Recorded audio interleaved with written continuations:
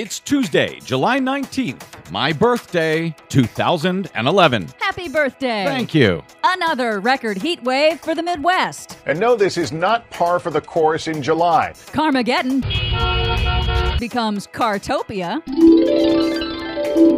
Australia launches a carbon tax. We need to put a price on carbon and create a clean energy future. Plus, dim bulbs fight to build a bridge to the 19th century. No, Congress passed that kooky law that said incandescent bulbs like this got to go away. No, they didn't. All of that and more straight ahead. I'm Brad Friedman of BradBlog.com. And I'm Desi Doyen. Stand by for 6 minutes of independent green news, politics, analysis, and snarky comment. Should the government tell you which kind of bulbs that you can put into your lamps at home? Do you ought to be forced to have the squiggly ones? So the government is forcing me, taking my right to choose away from me, sticking a mercury light bulb down my throat and saying, it's good for you. No, they're not Fox News, but glad to see you're suddenly concerned about the right to choose.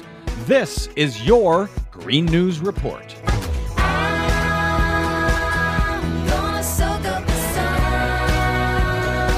Okay, Des, we had about a week off. I hope you're rested up and ready to rock and roll. Yeah, a lot happened while we were gone. And first up, Carmageddon in Los Angeles turned out to be more like Cartopia after the apocalyptic warnings of city officials over the closing of a portion of the 405 freeway in LA, one of the most congested roadways in the nation. The debate over the wisdom of spending $1 billion to add a carpool lane to ease the city's famous gridlock was pretty much lost in the spectacle of unprecedented cooperation across a region containing more than 17 million people. The project was completed 17 hours early. Traffic was a dream, and the general response was, gosh, we should do this more often.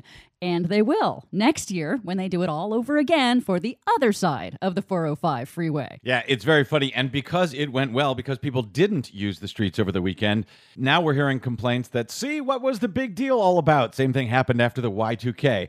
Because people took care of the problem, we didn't have a problem.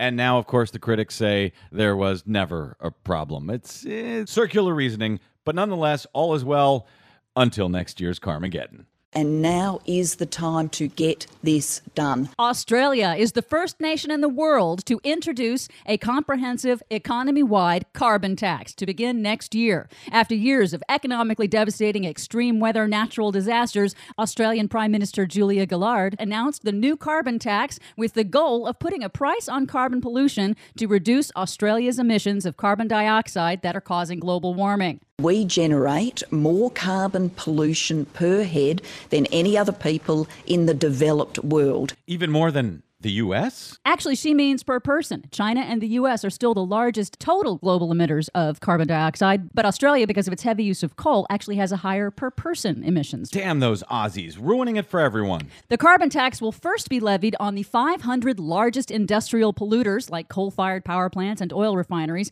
Revenues will go toward deployment of clean energy sources and rebates for consumers. Prime Minister Gillard explained how it works. Because something they used to do for free now costs them money, they will innovate, they will change, they will find a way of reducing that bill. Of course, industries that rely on polluting for free for their business model are very unhappy and promise to oust Prime Minister Gillard as soon as possible. Over in the U.S., the birthplace of the climate change denial industry, the exact opposite trend is underway. While the U.S. corporate media has been distracted by the debt ceiling theater, majority Republicans in the House of Representatives have been very busy, last week approving a number of measures like preventing the EPA from regulating greenhouse gas emissions, stripping the EPA of authority to enforce the Clean Water Act, exempting oil and utility companies from the Clean Air Act, opening up uranium mining next to the Grand Canyon, labeling toxic poisonous coal ash sludge as harmless household trash, and cutting food safety inspections, to name just a few. And all of those things that the Republicans are doing are going nowhere because they won't pass in the Senate. They won't be signed by the President of the United States. So it really is just theater while Rome, or in this case, the earth, burns. House Republicans also voted to repeal new energy efficiency standards for light bulbs against the strenuous objections of the lighting industry. And this was a bill that they had passed themselves in 2007. It does not ban incandescent bulbs, as Fox News will tell you that it does, but it was passed by Bush, and it was a bipartisan effort in 2007.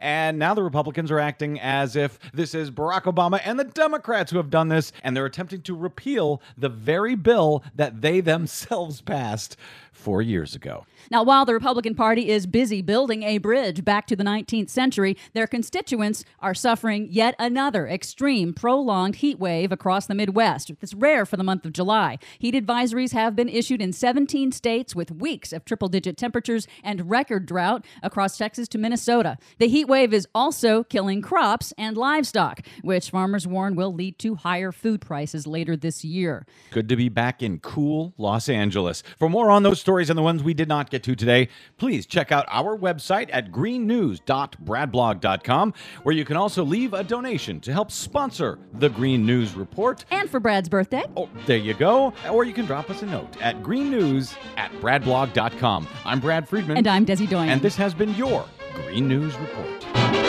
We're having a heat wave, a tropical heat wave.